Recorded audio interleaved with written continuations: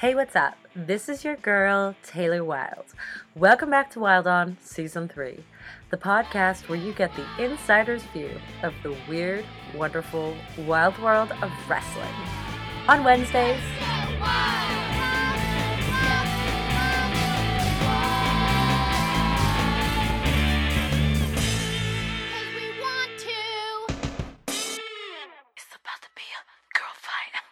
stay tuned after the break for why successful corporate businesses and entrepreneurs are incorporating tarot into their business models, and as a result, becoming even more successful than they could have possibly dreamed of. But up first, born September 5th, 1988, she is an American mixed martial artist who competes in Ultimate Fighting Championship Women's Featherweight Division. She grew up playing many sports, from basketball, softball, volleyball, running cross country, to always wanting to box. In high school, she was made the National Honor Society with many athletic and academic scholarships. She never played sports on a collegiate level due to a broken back. So how did she end up on UFC's Ultimate Fighter? Stay tuned. Ladies and gentlemen, my girl, Raquel Pennington. So what do you know about professional wrestling? Let's not talk about MMA for a minute. What do you know about professional wrestling? Well, I've seen that you're a professional wrestler. Yay! Honestly, I really haven't watched professional wrestling since I was a kid. I used to be really into Stone Cold Steve Austin, The Rock, Kane. Yeah, Kate? Yeah? Yeah. Other than that, I think the last bit of wrestling that I've actually watched was midget wrestling. Oh! That was just a couple months ago. Did you see it live? Yeah. So they actually came here to Colorado, and they were at one of the little bars, and my aunt asked me if we wanted to join. She was like, "Do you want to go to some wrestling?" And I was like, "Sure."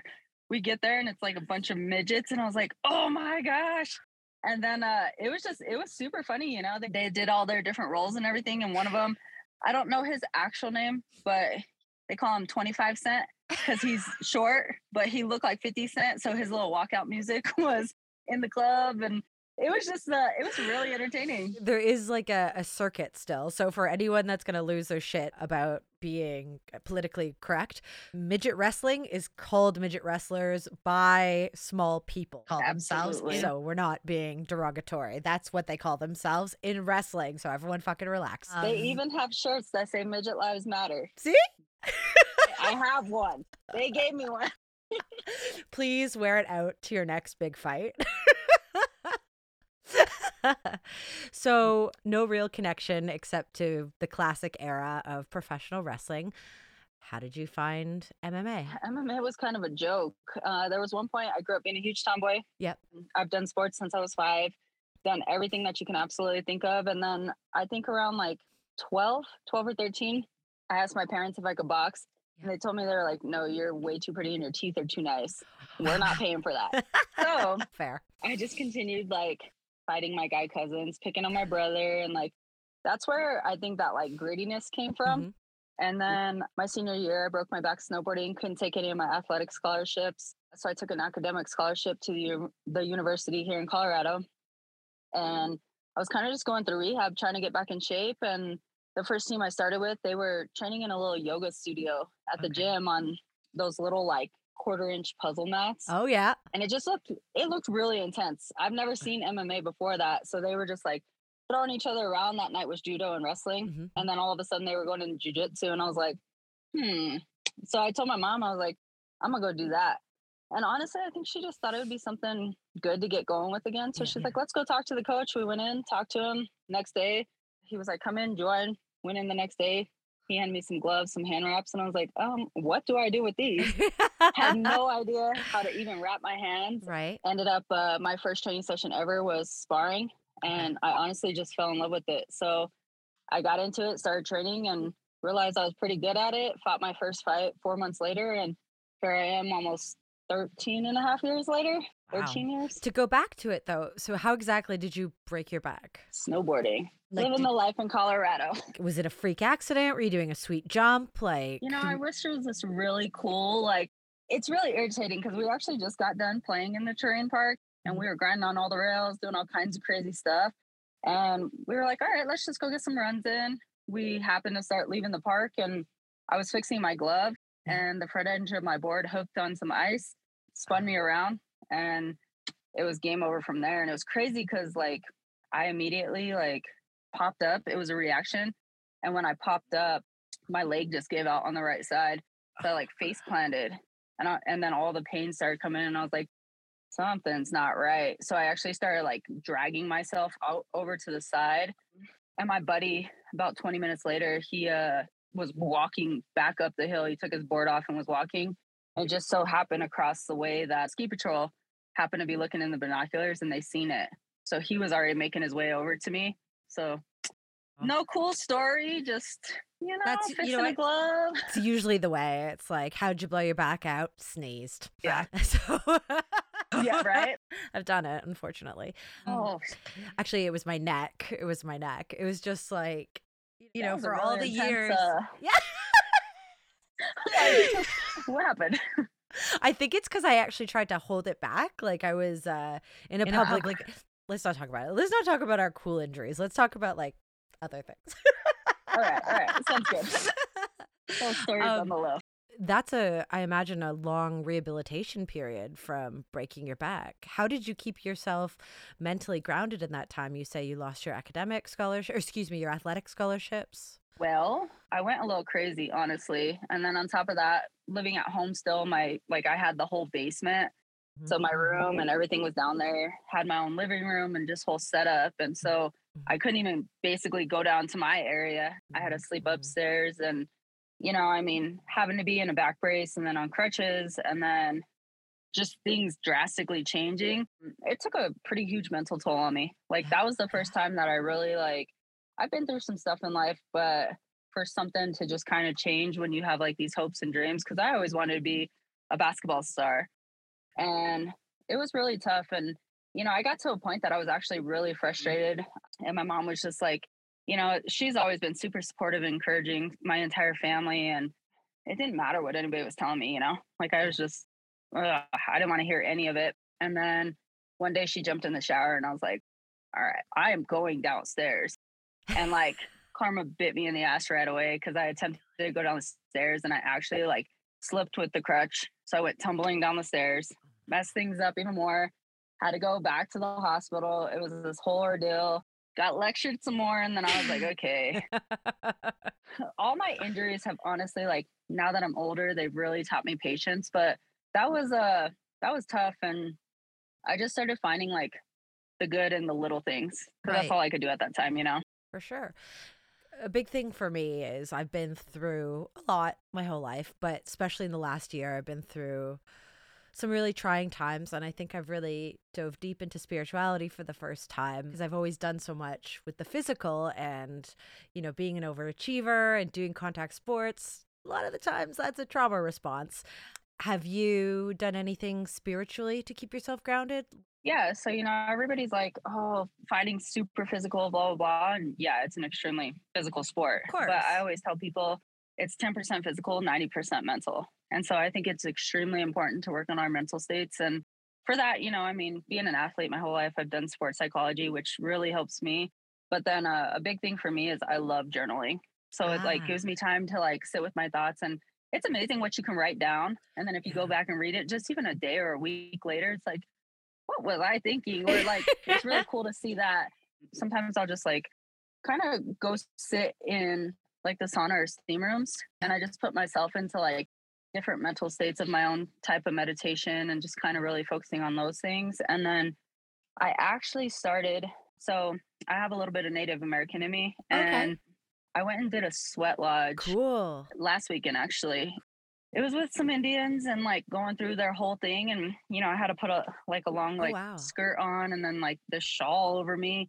And then I learned like the traditions and like the beating of the drums and the chanting and all the different things that they do. And everybody believes in their own things. And sometimes when you take it to a spiritual level, everybody's like, and they get all, but I can tell you going through that, like, I don't know what it was, just like centering with myself, I don't know if like the beating of the drums, like just the entire environment, it just felt extremely powerful. So that's actually something that I kind of like want to incorporate into just my life. I think people get like they think like all the woo woo things. They think like the tarot cards and the crystals, and spirituality is really different than religion, because religion, you're looking at a higher power, and spirituality is just about being the best you, being the highest version of you, and being centered. So I think that's really cool. I've been looking into that myself. Do you want to tell me a little bit about your experience there? Like, how was it? Like a few hours? Was it a day?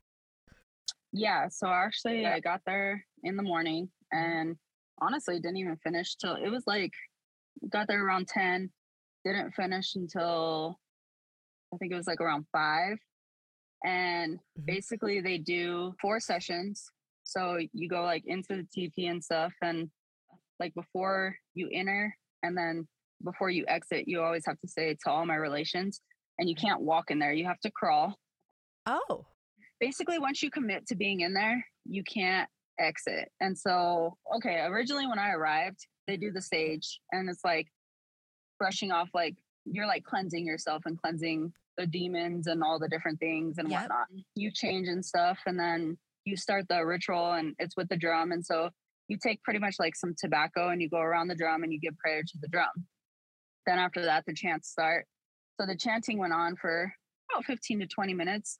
And then, mind you, like there's a big fire pit, and that's where they're heating up the stones. And they have like buffalo skulls surrounding things and everything. And then you have your TP and stuff. And then, like I said, once you enter in there, they say that like if you're struggling, it's because you're not praying hard enough. You're not releasing Mm. everything that your body's holding on to. So you need to give it to Creator. You need to give it to Mother Nature. And like, everybody's like, oh, Creator's God and this, that, or another. But like, that's not what Creator is for Native Americans and stuff. And so it was really cool because, like I said, I mean, I've never been claustrophobic, but for some reason, when I got in there, I was like, I don't know about this. Like, I don't know what was going on with my mental state, but I was like, Yeah. Yeah. whoa. And then on top of that, they started bringing in the stones, and they do 4 sessions. And the 4 sessions, you don't know how long they're going to last. But the first one is Mhm. like praying for thanks and like acceptance and everything. The second session is praying for the world. The third session is your own prayer. And the fourth session is praying again for thanks and then acceptance of your prayers. And it's to the north, south, east, and west. So that's why there's the 4 sessions. And, when they got ready to close it and it was going pitch black in there, the original, like the start of it, I was like, okay, I can't breathe around smoke. And it started getting really smoky. Yep. And as it goes on, I mean, they're throwing water on it. Right. That's where it's like the stones are heating up and everything. But when it first started, I was like, okay, I feel claustrophobic and I can't breathe. So I like kind of panicked, and they were like, you already committed to being in here. And the little like elderly Indian lady next to me, she was like, calm yourself. She's like, find grounding. Like, you can do it. And she just kept getting really encouraging. And you're not supposed to talk in there, but Okay. I was having a moment. Yep. She saw you. She saw you. Yeah. So like, I kind of found just like a cold spot on the ground, and I put my hand there and like pretty much grounded myself. And then when they closed it off and it got pitch black in there, I closed my eyes and I experienced like seeing a little bit of light, but then I Mm. was just listening. And then when they started playing the drums and then doing everything, I don't know. It was a really different experience. Mhm. If you've ever gotten high or whatever, like Mhm. it wasn't like my mind was high, but it was like my body was like so carefree and so just like, I don't know. I felt so free, but almost like a body high. Like I was that Yeah. relaxed, and my mind just had so much clarity. It was amazing. What a beautiful experience. It was amazing. Yeah. I again, it's something I've been interested in, but were you exhausted after it, or were you like did No, you have no, I you were like, toast. yeah. And it wasn't like this, like drained. Like it Yeah. was just like, I felt so calm, so free, so Mhm. relaxed. I didn't feel like talking. I didn't have any extra energy. I was just legit like at peace in the moment. So Totally. all I wanted to do was listen to like super chill music. Yep. And then that night, like just slept like a baby That's great. or like a log. Sometimes babies don't sleep hard. Oh, my baby didn't sleep, that's for sure. I think he slept through the night for the first time when he was probably about like 2.5 years old. So, Oh, yeah. that's a long journey. Children are your karma. So, he's healthy, he's happy, but boy, oh boy. Yeah. Now, circling back, so you grew up a tomboy, you grew up fighting your cousin. So, how many like non-official fights would you say you had before you got into the world of MMA? So I actually got into 2 official fights with other people besides family members. The funny part is my first fight, the girl kept bullying me, like all the time. She was just bullying me. And, I've always been the person that like, I accept everybody and whatnot until like you give me a reason not to. And I've been a ambassador against bullying and stuff. And so, like I was the person at school that, I would take in the people that they would consider the outcast or the people that were always getting bullied. And, I just always focused on my academics and focused on sports. And this one girl, her name was Raquel as well. Oh. And she would, yeah, she would actually always pick on me and just kept like trying to fight me. And it was always something. And at that time, it was like my little boyfriend that I had. And I was like, you can have him. Like, I'm not fighting over this. Well, then it was just like, I was walking through the halls and she would like slam me up against the locker and do stuff. And I would never get aggressive. Really? Yeah. And then like her and her friends would come corner me in the bathroom. Like it was always something. And then finally, I'm a person and I could only take so much. Sure. And I was 13 years old, recruited onto a 17, 18-year-old traveling basketball team. We were training at the Olympic Training Center at the time. And my best friend went to Skate City. That's when Skate City was cool. So we'd go skating on the weekends. Nice. And yeah, my best friend was there and she texted me and told me she was there. And I just asked my mom, I said, hey, can you take me over there so I can go see my friend? So we swung by, but I just rolled up in there and I was like, I've had enough.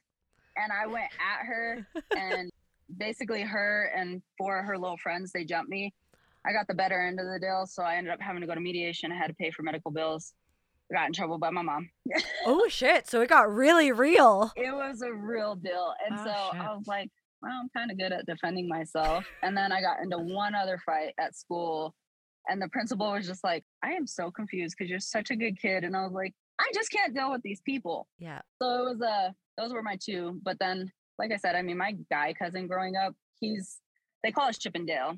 And we're 5 months apart. He's older. But he would just always do stupid stuff. And like, we were just always picking on each other, constantly fighting. And I can't tell you the amount of times we fought. Really? Cannot tell you. So he was your like foundational kind of fighting partner. He's the one that like, I think we would take our anger and emotions out on each other. My Nana and Pampa, which is my grandparents, they always like collected cactuses. So she had like a little cactus garden surrounding her big tree in the yard. And then really cool stones going around it from different places of hikes. I can't tell you how many times we sat there at my grandparents' house and they had tweezers just picking them out because we would throw each other in them in the middle of our fights. He got on my nerves one time. He kept talking crap and we just got done playing catch and hitting some of the balls for baseball. I just grabbed the bat and whacked him in the face, knocked out his front teeth. Like, Jesus. That's how bad we were. Okay. So you had a decent fight history before going pro. What was the biggest difference? I know this sounds totally stupid because professional wrestling, it's half entertainment, half kind of like sparring, let's say. Like we go at like 75, 80% for lack of better term. But what was the biggest difference between being in like a fight with the heat of the moment in high school or in your 20s and then being in a professional fight? Like, where does your mind go that you would say is different in those 2 scenarios? Well, mentally, fighting now, like I don't fight with emotion. I fight with skill and technique. And there's a big difference as opposed to back then. It was just like out of emotion and reacting. Then, of course, gloves. Didn't have gloves then, have gloves now. And so, yeah, I mean, now it's just like, it's based off of technique and competition, as opposed to back then. It was just like, who's going to be the last one standing here? Right. So it's like essentially your business mind versus just swinging for the bleachers. Yeah, for sure. I think it's interesting that there's no emotion or or very little emotion involved besides wanting to come out on top when it comes to MMA, UFC style fighting, because it looks so legit in the way that, when you guys do your weigh-ins and how much of that is like professional wrestling, by the way? Are a lot of the times you guys homies and you're just like, okay, this is where we have to show that we've got, real heat? So everybody always asks, they're like, how scripted is it? There's no script in MMA. Like, this is genuinely, everybody reacts so different. A lot of us met because of this sport. So there are a lot of relationships there. But when at the end of the day, like, we're meeting, and if we're meeting the same people or like people in our same weight division, like, there's a chance that we're going to see each other across the octagon. And so, a lot of people, like, the animosity builds or emotions build, or just during fight week, like, you have to find ways to emotionally separate yourself. So the shit talking comes into play and everything. And everybody's so different. Some people really like thrive off of like the hype and like getting themselves into that gear, but nothing is scripted at all. Like, it's just however people act. It's just real, transparent, like, this is how you're going into the fight, this is who you are. That's really interesting, because I think that's the entertainment aspect that people wonder, like, how much is prodded, how much is encouraged, act this way or whatever, but that's all organic. Yeah, it's super organic. And I mean, you have these guys and stuff, you take a lot of young athletes too, who a lot of people, they come from nothing or different things. Everybody's background's so different, but then you have young kids who all of a sudden they get put on the biggest platform in the world and they're making lots of money, and that alone can change people. And so they just start seeing themselves in a different way and start acting certain ways. And like I said, I mean, there's other people that as soon as the big lights go on and the cameras come out, people like to act a certain way. So it really all just depends on the individual and who you are and whatnot. I'm just the type, I've never believed in talking shit, for one, because at the end of the day, like, if I sit here and run my mouth all day and then I happen to have an off night, like, the fight's going to speak for itself. But if I have to have an off night, oh, here we go. Now you got a whole new fight, because social media, everything else. And then you got people coming on that. And it's just, I mean, that's what makes the entertainment, right? Yeah. So it's just whatever place you're willing to put yourself in, I guess. And have you been in that situation where you've had to have a big fight against someone that you would consider a good friend? Yeah. So when I fought Misha Tate, we have a huge storyline there. Misha is one of the like most well-known names in women's MMA. I mean, she basically built the path, like her and other ones, for the women's divisions. And, so we went from, I knew who she was. She was actually like one of the second fights I ever seen in MMA.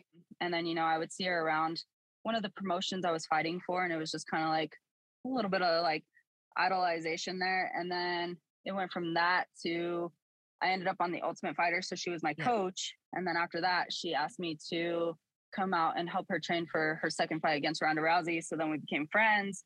And then all of a sudden we had to fight each other. So then we were opponents, you know what I mean? So there was that relationship.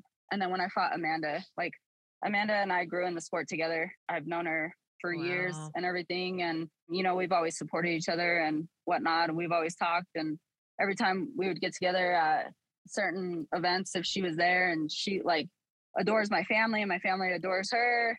So then we ended up signing up for the world title together. And so, yeah, there's been some relationships there, but it's kind of one of those things where it's like, And then I actually did fight one fight when I was still on Invicta.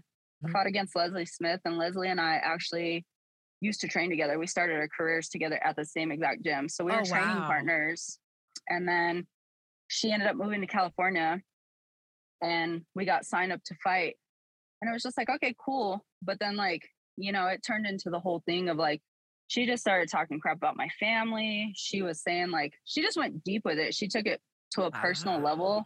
And that was the first time I experienced something like that. And so like, I fought out of emotion in that. And then that was the first time I experienced an adrenaline dump from having like all the adrenaline from competition, all the emotions that you already carried going into a fight.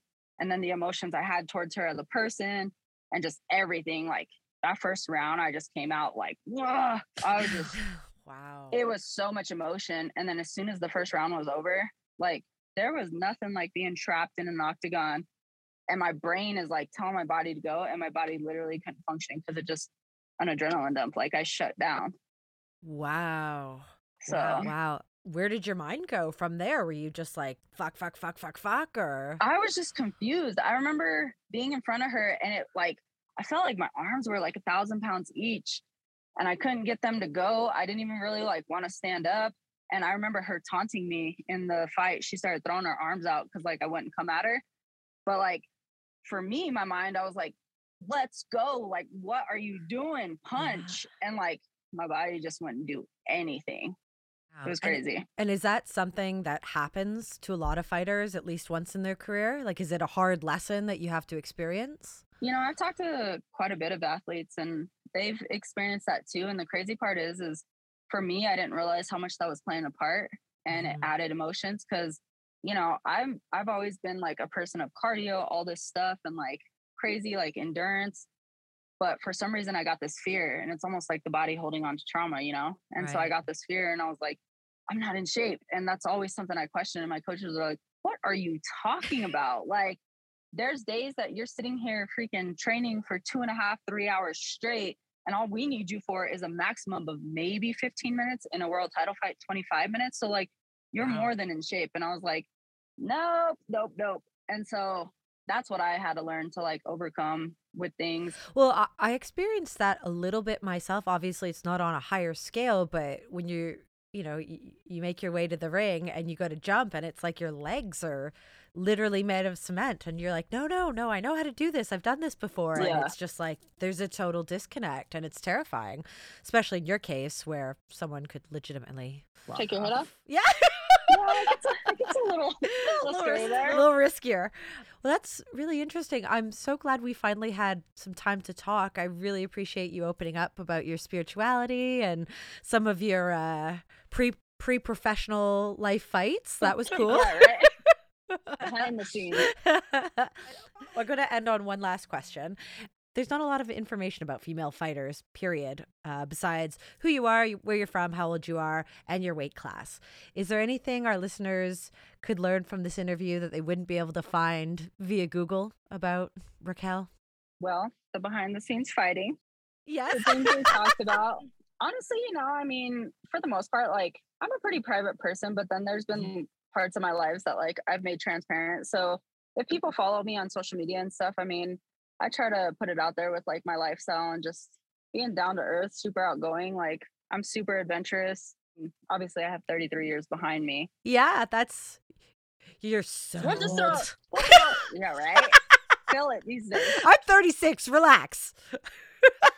We'll throw out a fun fact. I was actually, I don't know if anybody really knows it. I've spoke about it a couple times, but I've broken a ton of bones, obviously, but I was actually born with a broken collarbone that wasn't discovered until I was 3.5 weeks old. And then the night before my last day of kindergarten, I actually broke my other collarbone. So if you touch my collarbones, still to this day, I freak out. Like it's the weirdest feeling. I don't want nobody touching my collarbone. Interesting. So there's something that a lot of people may not know. Yeah. I like that. Thank you. Good sign off. Did you write that?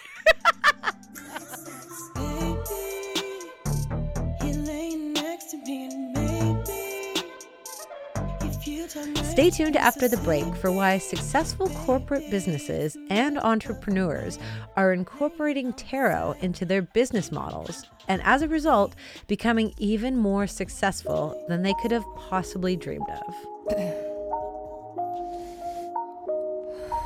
For those of you who've been following me on my spiritual journey, you've heard me talk about shopping at metaphysical stores. I have an insatiable hunger for crystals, tarot decks, books on the supernatural, and incense. Where do I frequently purchase these products? From none other than the Toronto staple metaphysical hub, Happy Soul. They also sell so much more than that and offer numerous online courses on, you guessed it, metaphysical practices. For my listeners not in the Toronto area, good news! They also have a huge selection of products on their online store. Check them out at happysoulonline.com. But even better, you get 20% off your entire order with discount code, one word, Real Taylor Wilde 2022. and that's wild with an E, and you can use that code either online or in store. Happy shopping!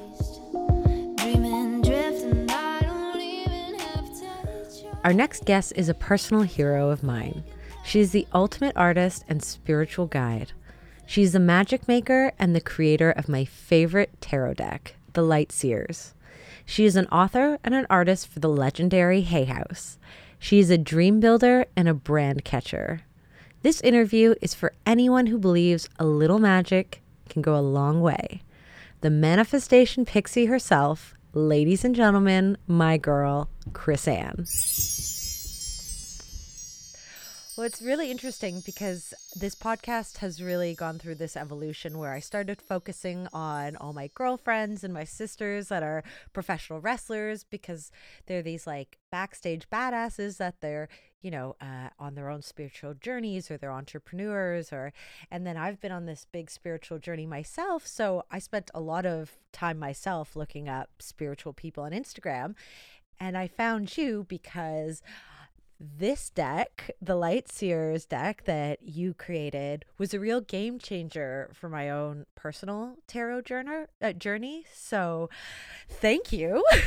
That makes me happy. No, it's funny because there are so many, well, not funny, haha, but like ironic because there's so many decks out there. And of course, it's what resonates with you. But I know so many people that deck specifically was a real game changer. So much to the fact that all my friends that are more spiritual or into the occult, they were like fangirling that I got to talk to you today. Aw, that's so nice. Well, we can all fangirl on one another. I am a fan of anyone who is on their own journey and like being vulnerable enough to share it with the world, For sure. Absolutely. Yeah. Now, how did you get to the point where, like, I know you're an author and you've got a lot of different cards in your deck. What made you develop your own tarot deck, your first deck? My first one was the Sacred Creators Oracle. Mm-hmm. So it was a deck for entrepreneurs. Okay. And at the time when I started to develop it, actually, not even prior to developing it, I was looking for it because I had a design business. I had a design, like a typical creative agency, design and branding, and doing websites and people's advertising and marketing and that sort of thing. And I had that for, close to, I think about 14 years. Wow. I'm not great with time. 14, 15 years. I had it for it had a good long run. And near the end of that, I would say the last 5 years, I really started to change my business. And I wanted to work with clients that made me feel like I was making a difference in the world. Mm-hmm. Like working with clients that were doing good work and clients that really resonated. And then I really also started to play with, understanding, especially when I worked with smaller businesses, not as much with because I had some larger clients where, you're sitting in a room full of people doing branding. But when it was those smaller businesses where the business owner was really central to the business and the success of the business, I started to realize really quickly that there was sort of a type that did really well and a type that took off really quickly and a type that made money in the first year where everyone else kind of just putted along for the first 3 to 5 years before they found their groove. Okay. And it was often, it wasn't always connected to the business idea. It was much more connected to the entrepreneur. Interesting. And their belief system and how they were kind of fearless and they would take risks and they didn't let themselves get in their own way and, all of the things that we do as entrepreneurs. So I first started playing with Oracle and tarot decks with my customers, trying to kind of bring different things to branding consultations so that they would start to give themselves permission to see their own blocks. Oh, interesting. And I found that was a really kind of a cool tool. Yeah. Some people hated it. Some people loved it, right? I lost clients when I did it. Some, because you take a chance. That's a risk. They're going to be fine with it. Yeah, it's a huge risk. Well, it was, especially. Not as much, I would say now, but definitely, 10, 12 years ago, it was still quite taboo. Sure. In business, anyways. And so I looked for years for like a business oracle and I couldn't find one. And so then I just kind of ended up saying, okay, I need this for my clients. I'm going to make it and I'm going to make it and use it myself and maybe other people will think it's a good idea. Wow. So that's kind of how I got started. That's really, really cool. Like, I guess my general maybe ignorance is thinking you have just been on the spiritual journey yourself, and it was something you wanted to see, or maybe you have just an art background, fine arts, but for it to have been something you incorporated in your business, like I'm thinking like the Netflix series Billions, and here you are at the top of your corporate game, and you're like, by the way, tarot cards. Interesting. Yeah, it was. It was, like I said, it was a risk, but I found it was so useful. Right. It was a risk I was willing to take, because when people were like, people put this sort of sense of magic on the cards sometimes, and they intuit what they're going to intuit, and they think, the power is in the card and not in themselves. Right. But when they do that, they'll often say exactly what they need to hear. They say, they interpret something in the way that they needed to. Yeah. And so that would always be, it was a fantastic tool for kind of that, it wasn't so corporate, I would say, that entrepreneurial community. Right. No, I understand. Yeah. And so I've been on this big manifestation reading binge right now, and I've started with the OG, Florence Scovel Shinn. What would you say was the biggest difference between those entrepreneurs who were really successful in their first year? Would you say they were on that positive manifestation sort of journey? Yes, 100%. And they were also, even more so than that, I think the trait that really stood out to me were the people who, like, they had this ability to make a decision. Mm-hmm. And stick with it and give it a try, and also then pivot really quickly and not beat themselves up for it.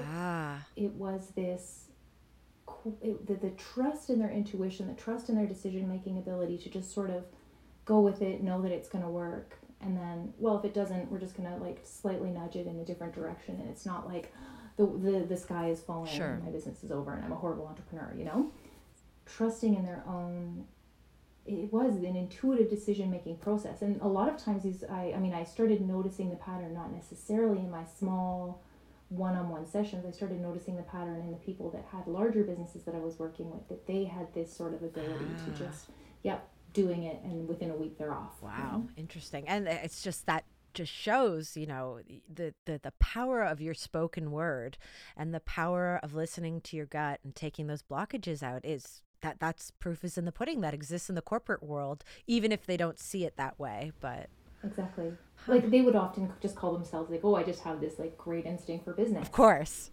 But we, on the other side, I was just watching them sort of, watching their movements and their decision-making abilities, and thinking this is, and seeing it, because I worked one-on-one with business owners for so long, mm-hmm, that you kind of just start to see the patterns, So that's very interesting for you. Obviously, someone so spiritually aligned, you work on intuition, and you know that there's more than this 3D plane.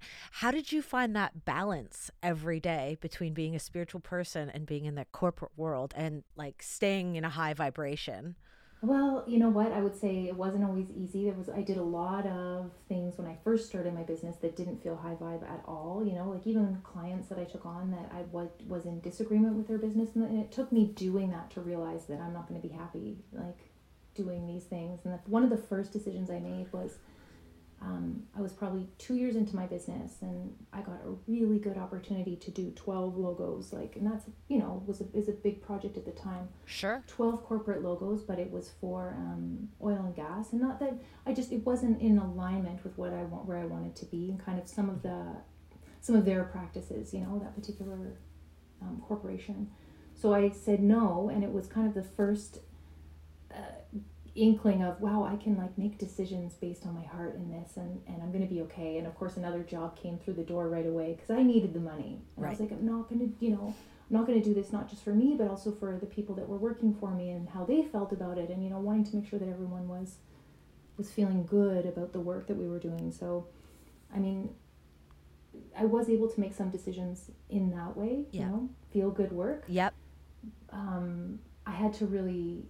I spent a lot of time tiptoeing around certain concepts and ideas and trying to make them much more business sounding. Sure. So changing the actual vocabulary.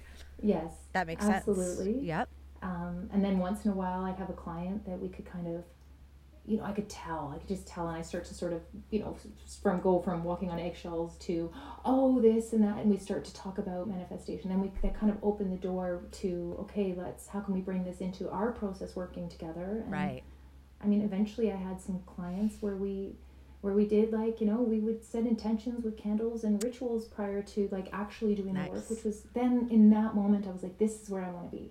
This is where this brings all of me to my work. And then I just consciously started to shift my business, probably around 2013, I think, that I was really like, I'm moving my business into this general direction. And then I just ended up in a place where I no longer wanted to put all of my energy into building other people's dreams. Yeah. And then when you made the leap, becoming more aligned with your spiritual business, did everything come pretty, like, was it a flow? It did. Isn't it? It blows my mind. It did. It totally did.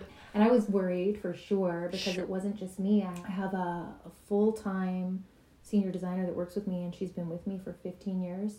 Wow. So when I shifted my business, I knew that I wanted to keep her, so I had to have enough for both of us. Right. So sort of like, wow. I felt like she had been so loyal to my business and its growth and the changes that we went through, that I just wanted to make sure that there was always a place for her, Sure.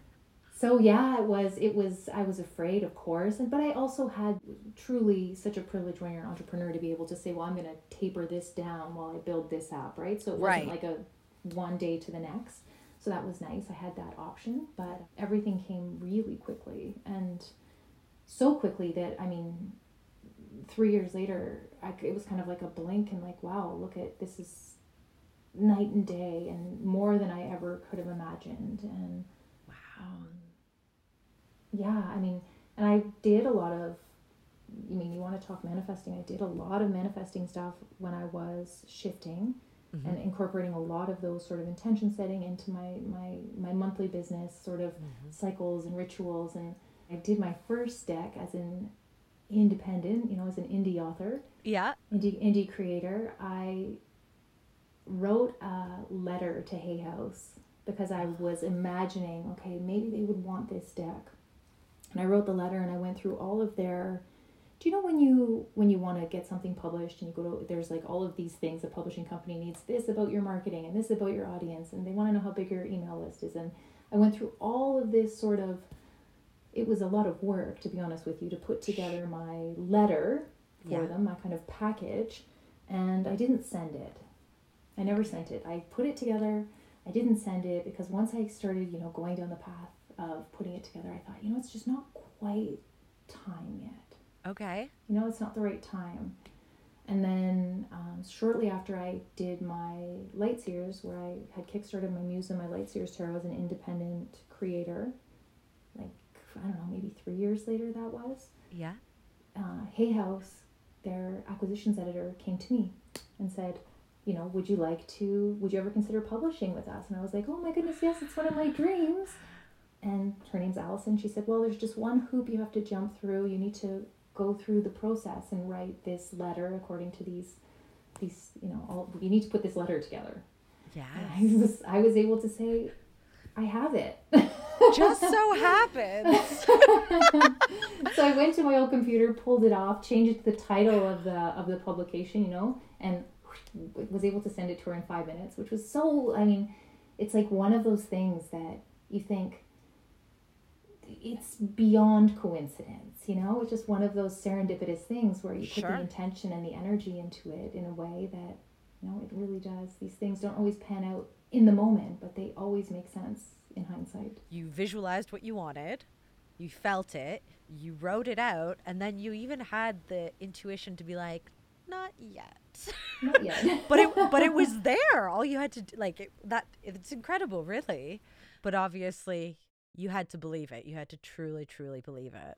I think so. I really do. I mean, sometimes just going it through the motions, and sometimes even if we don't totally believe it, we can get ourselves part of the way by just taking action, right? Yeah. Maybe I wasn't in full belief at that moment. I'm sure I wasn't, The universe is just so awesome that way. It's just so cool the way, it is. It meets us when we take our action steps.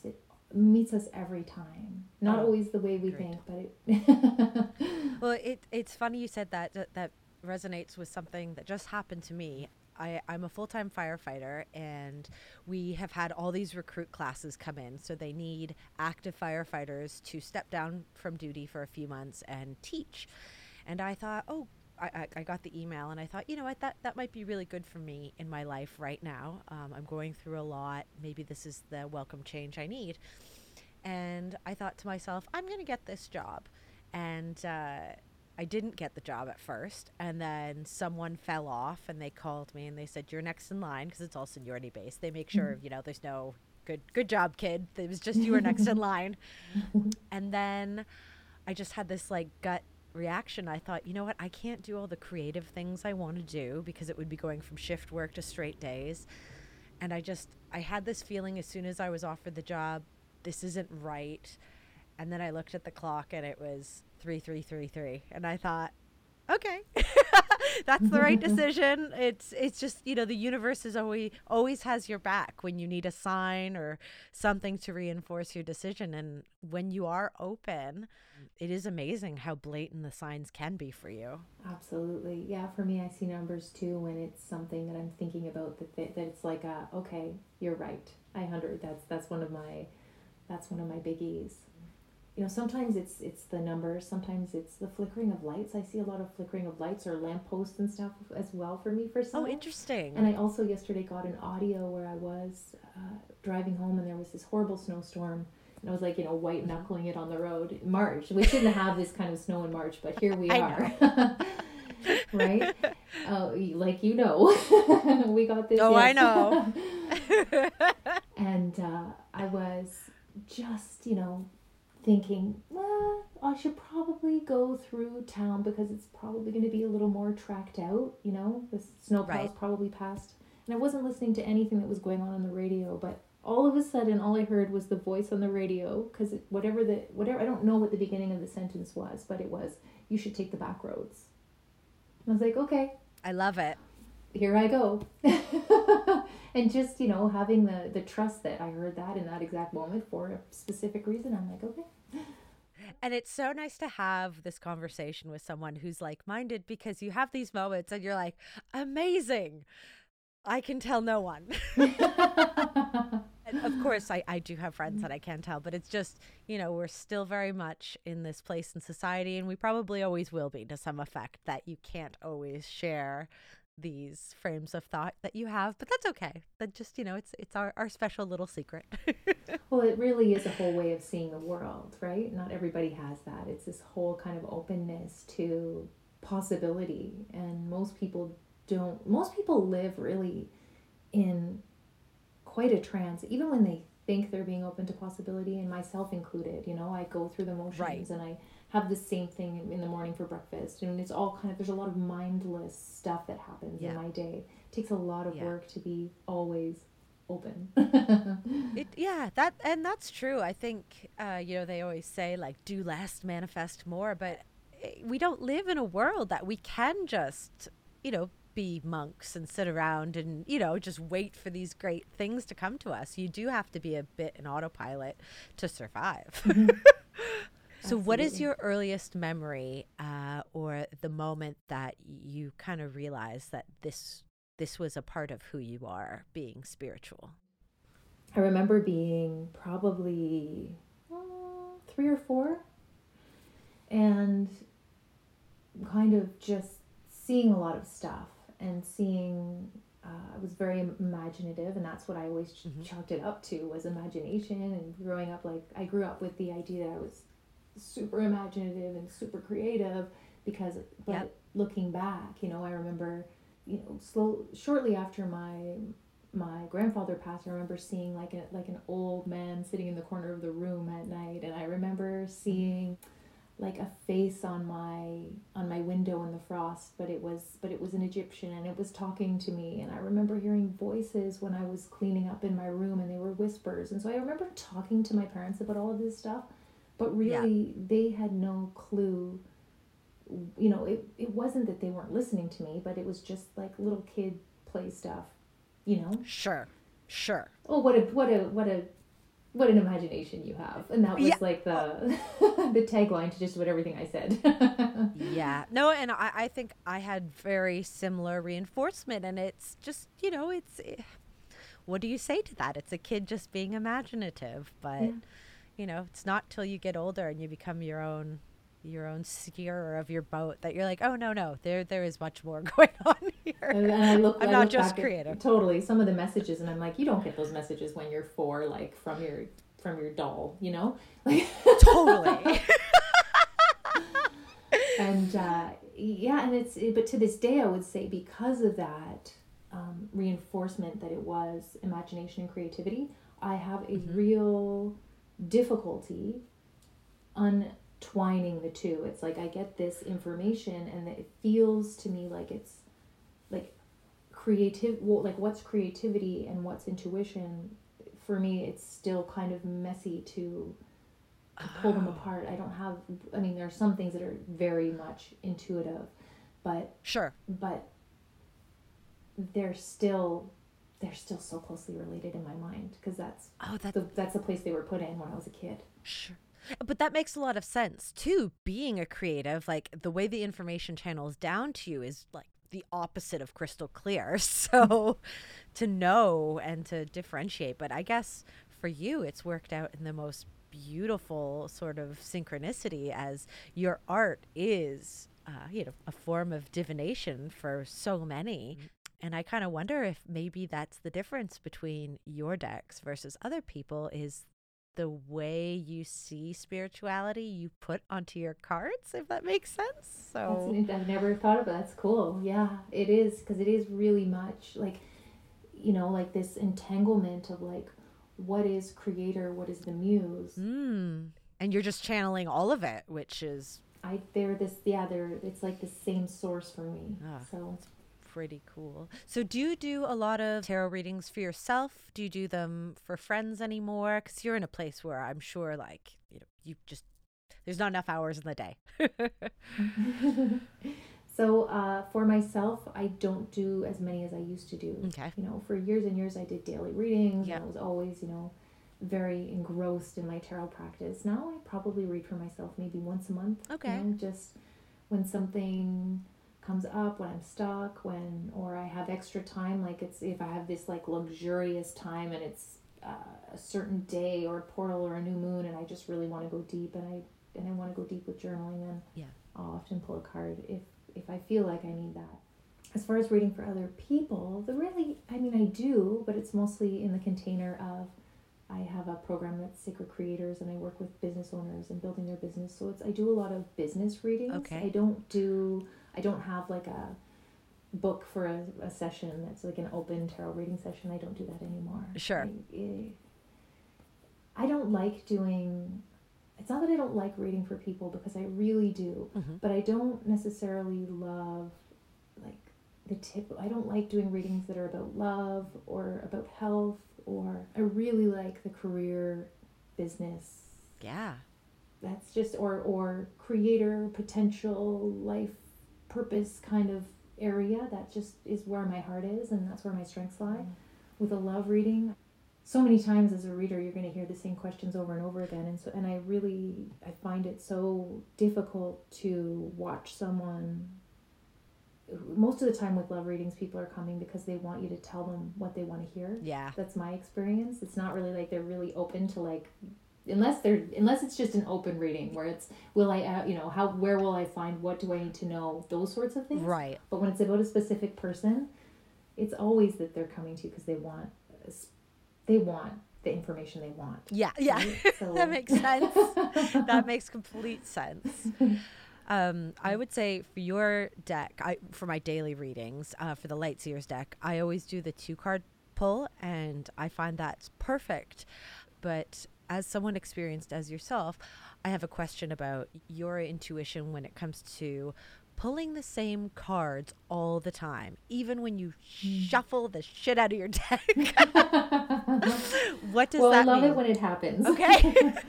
I absolutely love it when it happens, and especially if you're talking like 3 times in a row, because the potential for that gets multiplied by 78 each time. So you get into like really big odds, by the time you're hitting 3 and 4 times in a row. And it's just so beautiful. I can't tell you exactly. So I'm of different minds. Okay. My logical mind is now like interrupting myself as I'm trying to speak. Of course. So, so my logical mind is like, well, it could just be that there's some sort of energetic imprint that's left on the card. Right. You know, as we leave energy around, and maybe you're just noticing that, so you're pulling the same one. Now my other mind is saying, but you wouldn't pull that same one unless you needed that information. Yeah. Like you maybe got the message, but you didn't really get the message. Yes. Or maybe you got the message and you haven't put it into practice.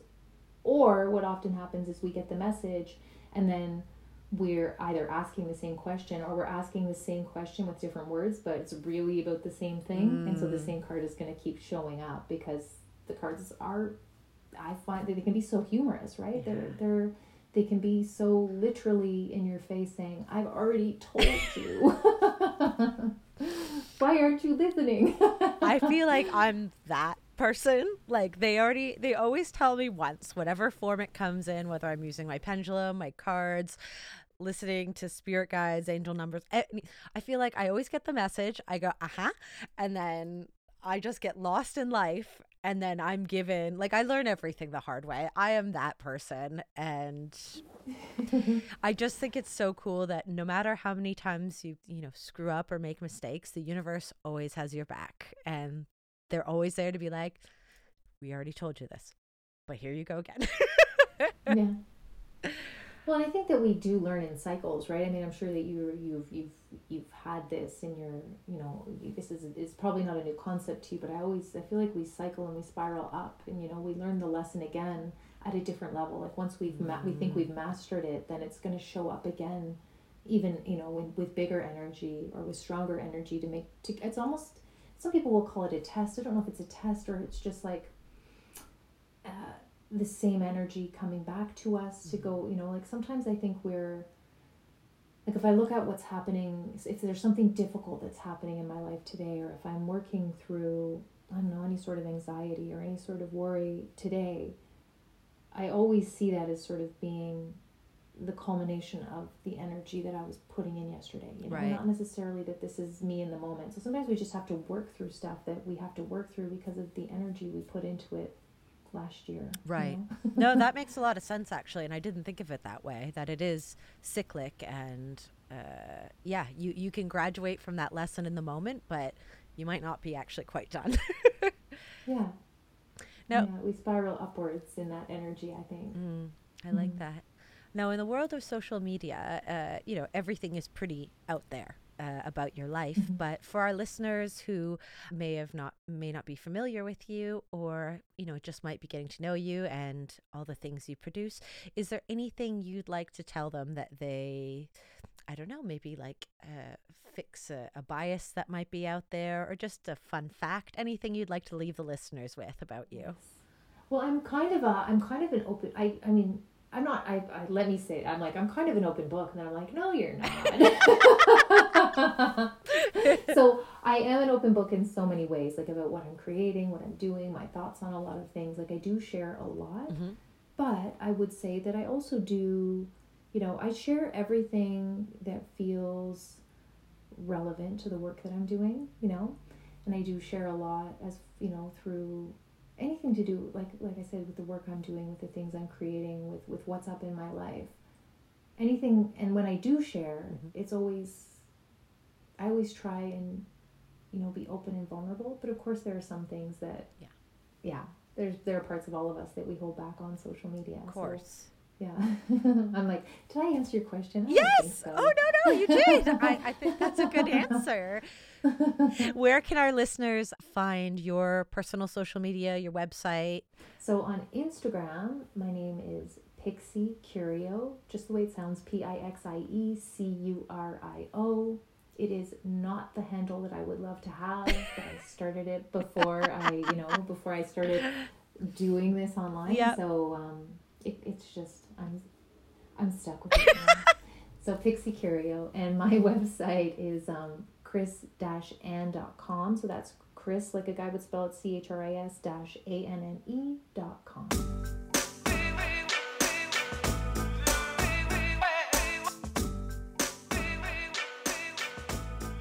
Raquel Pennington.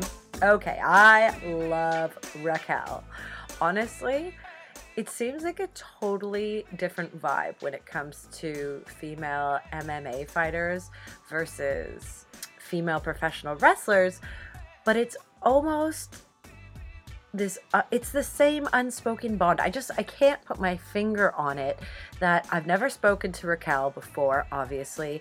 I'm just getting to know female fighters in the MMA world, but like her, like Katarina, like Alicia, I feel like I could speak to them for hours, and we have this commonality. And I don't know if it's being a misfit or a female in a sport that has been heavily dominated by men for essentially always, and we're all coming up in these sports where we've had to carve out our own kind of enclave and safe space.